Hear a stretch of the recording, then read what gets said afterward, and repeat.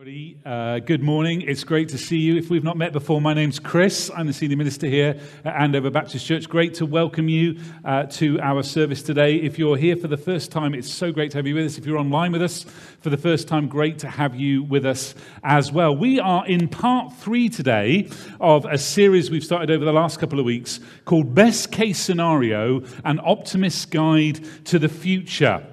Now, I don't know how you are feeling at the state of our world these days, but there seems to be quite a lot of uncertainty and turmoil around. We've seen in the news over the last few days all that's happening in France and the riots there. We hear about wars in Ukraine.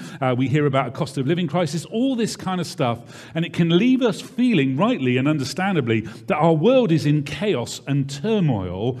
And we're wondering, I think, is it possible to be optimistic about the future? Can we somehow find hope in the state of our world and what might happen in the future? Is it possible to find hope in a world that seems hopelessly broken? Is it possible to trust in God in a world where God seems actually conspicuously absent? And you know, the reality of this is that we are all in the same boat on this. Whether you'd say you were a person of faith or not, whether you'd say you were a Jesus follower or not, we are all in the same boat here because we all have these same questions. So if you're exploring faith today, we're so glad you're here. We want to be a church where people like you feel welcomed and included and valued and free to explore God, explore faith, explore Jesus, explore Christianity at your pace. And that's true if you're online with us as well today. So what we have to talk about in this series about best case scenario is applicable to all of us, whether we would say we were church people or not, whether we were Christians or not, whether exploring faith or not. And my hope is that all of us today are going to find something really helpful to help us find peace in the midst of turmoil. You know, uncertainty is nothing new, but uncertainty causes fear and insecurity. And throughout history, people have felt uncertain about the future, or even uncertain about their own circumstances. And I think there are three types of things that make us feel uncertain in our lives. It's when we find ourselves in unknown situations.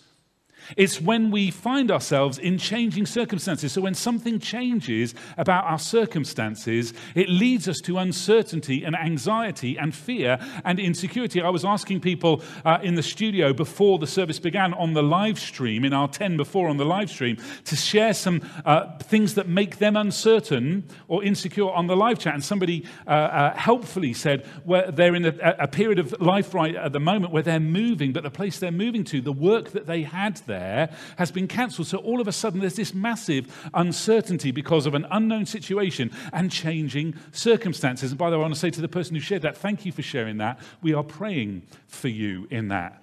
Or maybe we go into a situation where we're in something that we've not done before. We're having to do something we've not done before. All of those things, unknown situations, changing circumstances, having to do something we've not done before, lead us into a place of uncertainty. And that can lead us to insecurity and fear, anxiety and stress. And that's true for you and me personally, but it's also true for cultures, for nations, even for our world, actually. Our world can move itself into places of anxiety and uncertainty and fear and insecurity. I've been reading a book recently. I've been boring our staff team here with this a lot. It's a book called A Non-Anxious Presence by Mark Sayers, who's a cultural commentator, a church leader from Australia. And he comments about these great shifts, cultural shifts that the world has been through over its history. And he's saying that round about every 60 or 70 years or so, there are these massive cultural shifts. If you're old enough to remember the 60s, which, by the way, I am not, contrary to popular opinion, but if you're old enough, you remember that massive cultural shift that happened in the 1960s. And we are going, everybody thinks, through a similar thing in our world today, this massive post-pandemic cultural shift, and nobody really knows what it's going to look like on the other side of all of that. And that leads to communal, worldwide uncertainty and angst. And we see that in our world, don't we? This great angst that is in our world today. So this is not new, but it doesn't mean it's no less significant.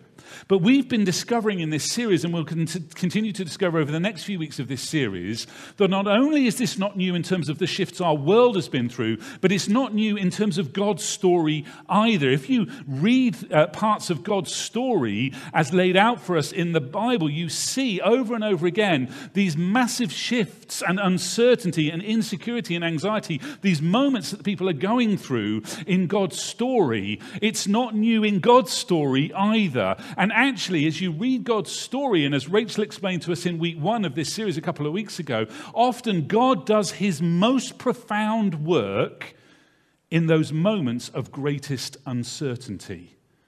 So if you're exploring faith, if you're wondering whether there is a God, and you're in a moment of great uncertainty and anxiety in your life right now, maybe this is an opportunity for God to reveal himself to you, or for you to get to know God. If you are already a Jesus follower and you're going through these moments in your life, maybe God has something to do in your life that is so profound it's beyond something you've experienced before, because often God does his greatest work in the moments of greatest uncertainty.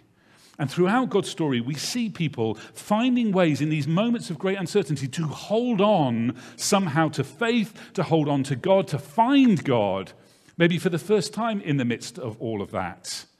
What if God does some of his greatest work in moments of most uncertainty?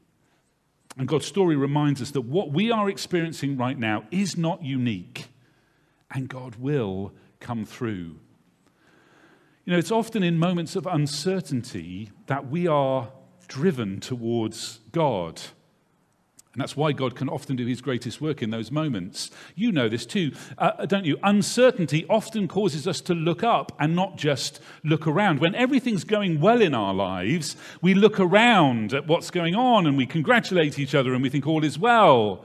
And when things aren't going well in our lives, that's often when we start to look up and we say, God, help me. And again, even if you're not a person of faith, you know this. How many times in the moments of your life, of the most difficult moments, have you prayed things like this? God, if you are there, please will you do this? So you may have huge doubts about God, but you pray. And we know from the statistics that loads of people pray, even if they don't think of themselves as religious. You see, we move often in the direction of God, even in our moments of greatest uncertainty.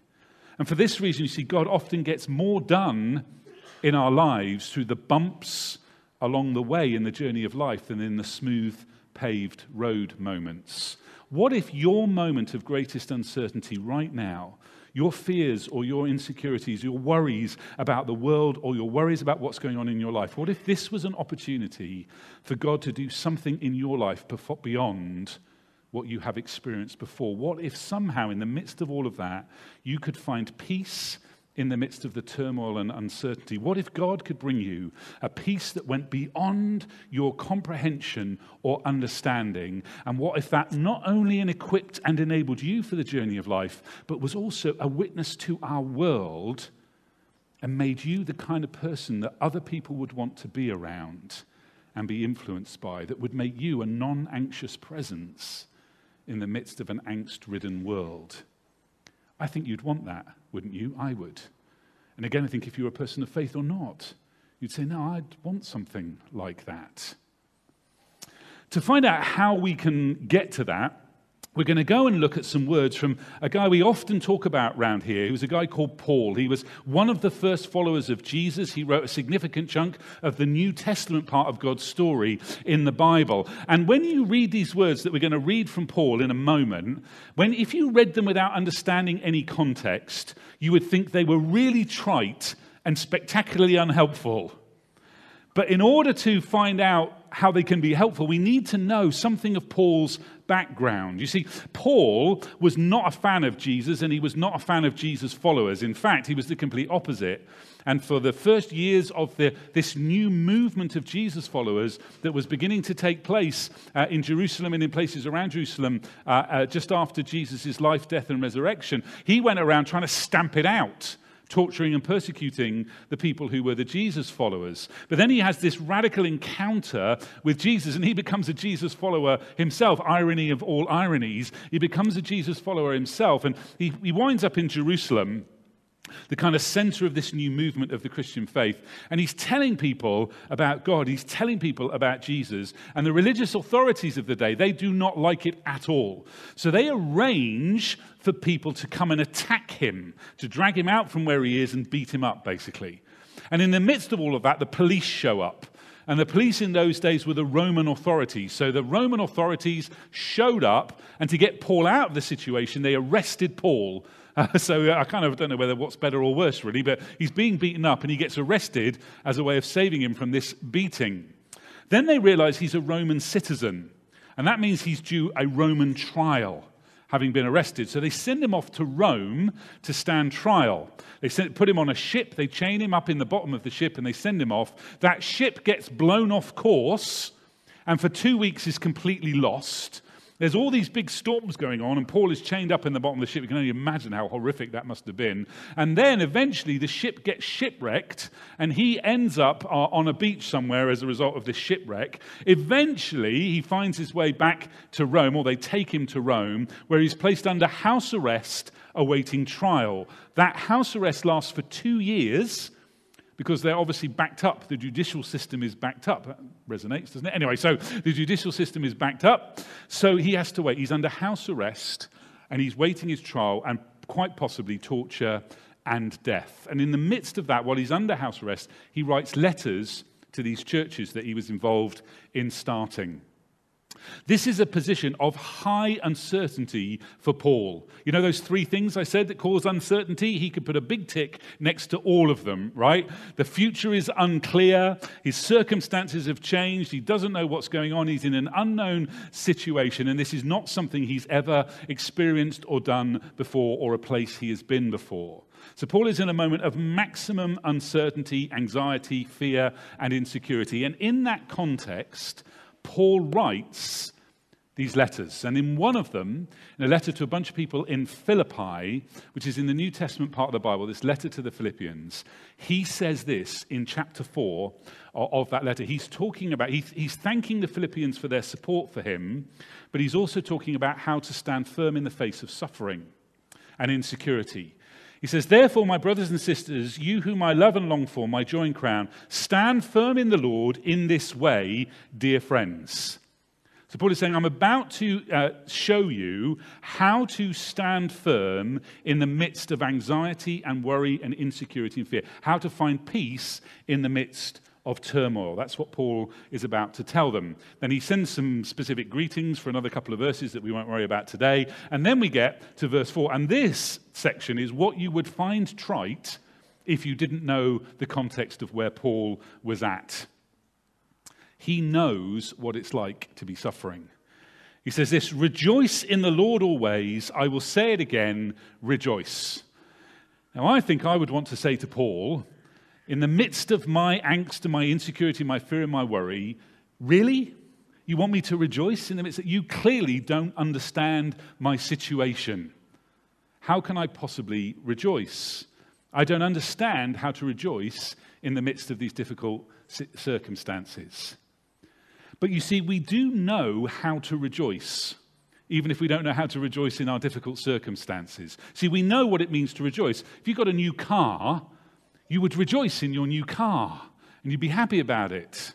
If you've got a new job, or you've got the exam results that you need, or whatever, you would be rejoicing. And we know what it is to rejoice. Rejoicing means to focus on the good thing that is happening, such that the emotion of that takes over in our lives, and we feel happy.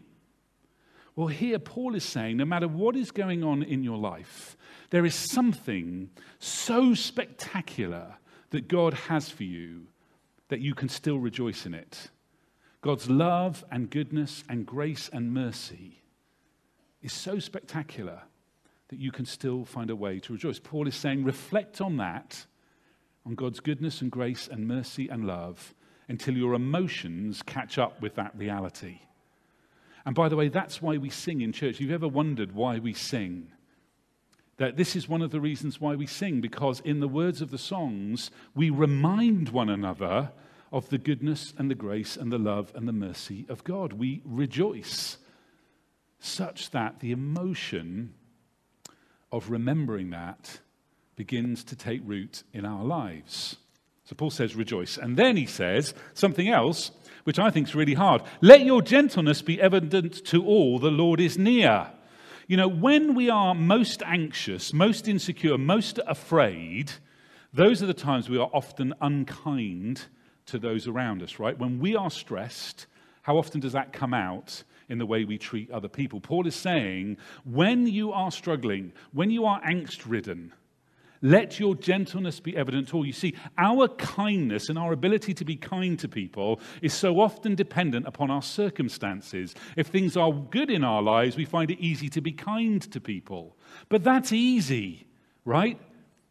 How much more difficult is it, but also how much more impactful is it when we are kind when things are going wrong for us, when we are kind when those moments of most stress? Paul is saying, do not let your ability to be kind and gentle to other people depend on your circumstances. Now think about this. Think if you work in an office. Think about the moment of highest stress in your office, where everybody else is full of angst, where you're under the cosh, or maybe you work in a school and it's Ofsted inspection time, and everybody is stressed and everybody is anxious. Maybe in a family, in the relationships in your family, something's going on in your family and everybody's stressed and anxious and being mean to each other. Think about what you could bring to that situation if you arrive and your kindness and your gentleness is evident to all. What a difference that could make. What a peace bringer you could be in that situation. Paul is saying, don't let something you have no control over take control of your character and rob you of the opportunity to be different to everyone else and to bring a non-anxious presence into the world, because that will be a huge blessing. Now, Paul goes on, and here this gets, like, again, if we don't know Paul here, we are really cross with Paul by this point. If we don't know Paul's context and circumstances, don't be anxious about anything. Well, thank you very much, Paul. You know those people in your life who, when you share an anxiety or a worry, say to you, oh, don't worry, it'll all be okay. You want to kill them, right? You want to shoot them right there. Oh, it'll all be fine. That's what it sounds like he's saying, right? I find this really hard. Paul, don't be anxious about anything. Remember, though, who's saying these words and all that he has to be anxious about. But Paul doesn't leave it there, you see. That's the other thing we need to know. Paul doesn't leave it there. He gives us the secret to handling difficult times and uncertainty. He says this, again, do not be anxious about anything, but in every situation, in your marriage, your parenting, your school, your college, your university, your job, in every situation that you find yourself in, he's about to tell us, to replace your anxiety with something. Here's what you should replace your anxiety with. By prayer and petition, with thanksgiving, present your requests to God. And again, right, this is the moment of the talk that's the most important thing this morning, right? So I want you to lean in at this moment. If you've drifted off, drift back. If you're online, lean in. Right, this is the stuff, right? This is the most important bit. If we read this as, don't be anxious about anything, but in every situation, pray, we are missing the point of what Paul says. Because if we see that, if we hear Paul saying, don't be anxious, pray, then I know what your response would be. I know what my response would be. Don't you think that's what I've been doing? When I'm anxious and uncertain, I've been praying. Even if you're not a person of faith, you've probably been praying, because we know that that's what people do, even if they don't believe there's a God. They're like, God, if you're there, help me. So we've been praying. I want to say to Paul, what do you think I've been doing? I've been praying like crazy, and things don't seem to be changing, and I'm still anxious and afraid and insecure, and I still have no peace. If you're telling me, Paul, that the answer to my anxiety, to finding peace, is to pray, well, I've been there, done that, got the t-shirt, and it doesn't seem to be helping. But that is not all Paul is saying. Right? Paul is saying, and we want to follow this, In every situation, replace your anxiety with prayer and petition. Now, petition basically means your request, so it's pretty much the same as praying, but bear with, because Paul is going somewhere with all this. He adds with thanksgiving. So in every situation, replace your anxiety with prayer, petition, telling God what you want, with thanksgiving, remembering the good things even when life is in turmoil. But then he says, present your request to God. And here's the moment, right? Because this word present, in the original Greek that Paul would have written this letter in, could also be translated reveal.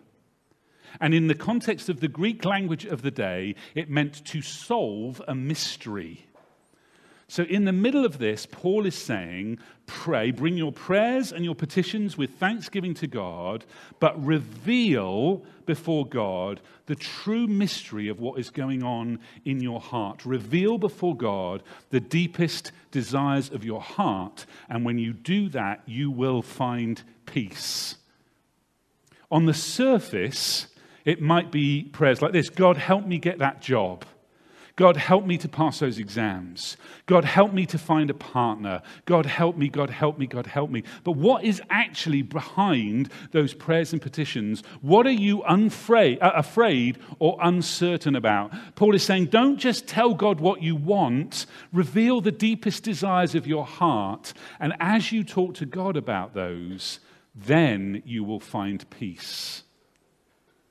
See, times of anxiety and uncertainty surface our deepest insecurities and our hidden values. And Paul is encouraging us to dig those up and tell God about them. I want to give you an example of this, and I've got permission to share this example with you. In our house this week, perhaps the moment of greatest uncertainty and anxiety in our house in this week, one of my daughters has been getting exam results this week from university, and they're really significant because she needed to get a certain mark, a certain grade, to be able to go from year 3 into year 4.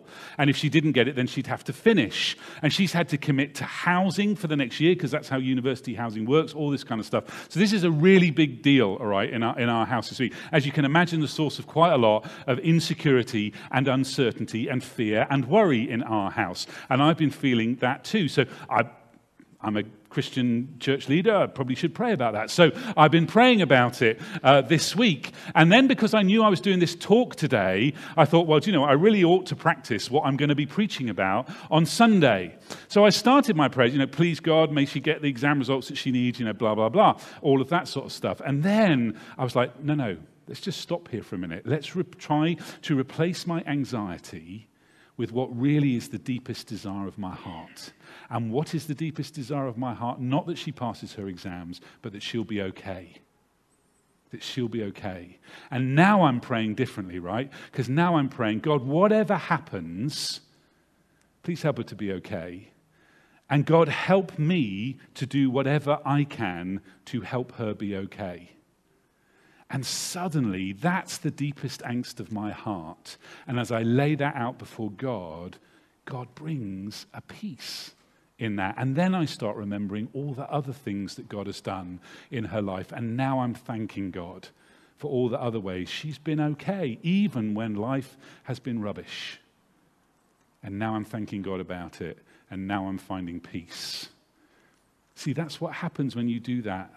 When you reveal to God your deepest longings, the deepest desires of your hearts, when you bring them before him, when you remember with thanksgiving all the other times God has helped you through those seasons and met the deepest desires of your heart, then you find what Paul says in the next verse, and the peace of God, which transcends, goes beyond all understanding, will guard your hearts and minds in Christ Jesus. Not the peace of your circumstances, but the peace of God.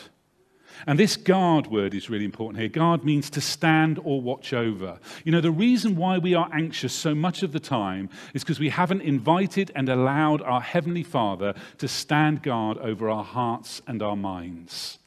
We pray and ask him to stand guard over our circumstances, to stand guard over our jobs or our families or our kids or our relationships or our exam results.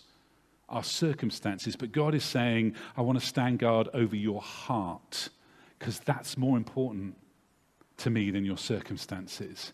And what if God is saying to us is this: what if you allowed me, God, and I taught you how to allow me to stand guard over your heart and your mind so that you could have peace even when there is uncertainty?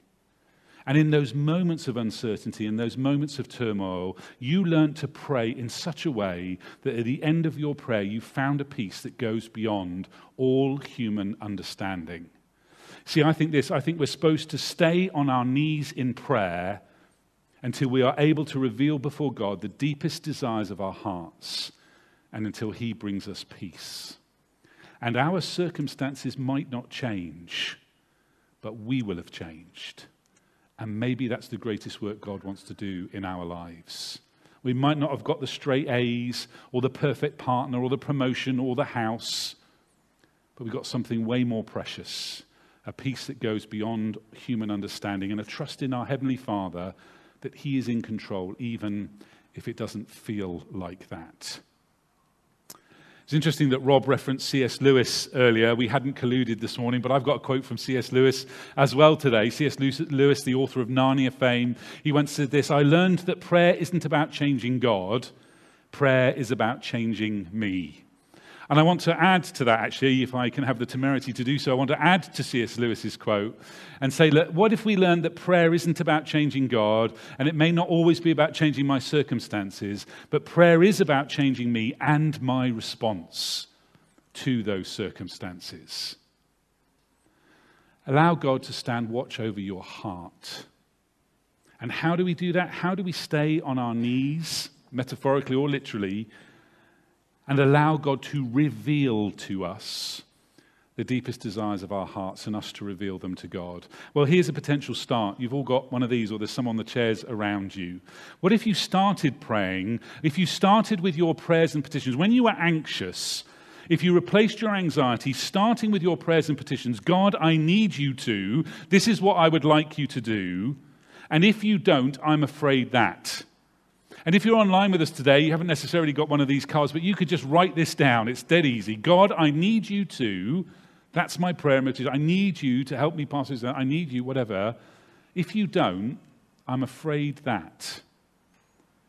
And that would be the beginnings of you revealing before God the deepest desires of your hearts. That's pretty straightforward, right? We could do that. This is a way, I think, this card, this idea, to begin to pray in a new way. To begin to present our prayers and petitions to God with thanksgiving, but beyond that, to reveal the mystery of the real desires of our heart. And I'm certain when we do that, God will fill us with a peace that goes beyond all understanding. We will find peace in the turmoil, and not only will that impact us, but it will impact those around us. It will be seen, and it will change things. And it will impact our angst-ridden world for good. You know, when life is uncertain, God is not. And if you're not a person of faith, you may never have discovered that. Well, today I want to tell you that, and I want to invite you to discover that. And if you are a person of faith, believe me, we have just as many uncertainties and anxieties in our lives as anybody else. But God is still certain. And in the midst of uncertainty and turmoil, there is the opportunity for God to do his greatest work. And our circumstances might not change, but we will discover a peace that goes beyond human comprehension, and we will know our Heavenly Father for the first time maybe, or in a way that we have never known him before, and we will be able to thank God for that. And it will not only change us, but it will change those around us, because it will be such a strong testimony to the grace and the goodness of God. What an angst-ridden world needs is a non-anxious presence. What we need in our lives when we are anxious is a peace that goes beyond understanding. And those two things can beautifully come together as God works in our lives to bring us peace, and then through us to bring a non-anxious presence into a world that is in turmoil and is chaotic. And as we do that, it will be God himself working through us to minister to our world. Let's pray together. Heavenly Father, just in these moments, I want to thank you that you are certain when the world is not. You are not changing when the world around us is changing all the time. You are a non-anxious presence in the midst of an angst-ridden world. Thank you that whilst we would never desire for our world to be an anxious or stressful or a tumultuous place, and while we'd never want that in our own lives either, it is in those moments of greatest chaos and turmoil that you can do your greatest work. We see that over and over again in your story in the Bible, over and over again in the midst of the most horrific and horrendous of circumstances, you do your greatest work. So in our lives, I pray, Lord God, in these moments right now, help us to actually begin to reveal to you the deepest desires of our hearts, the deepest insecurities, the deepest worries. It goes beyond our circumstances to what's really going on, the mystery of what's really in our hearts.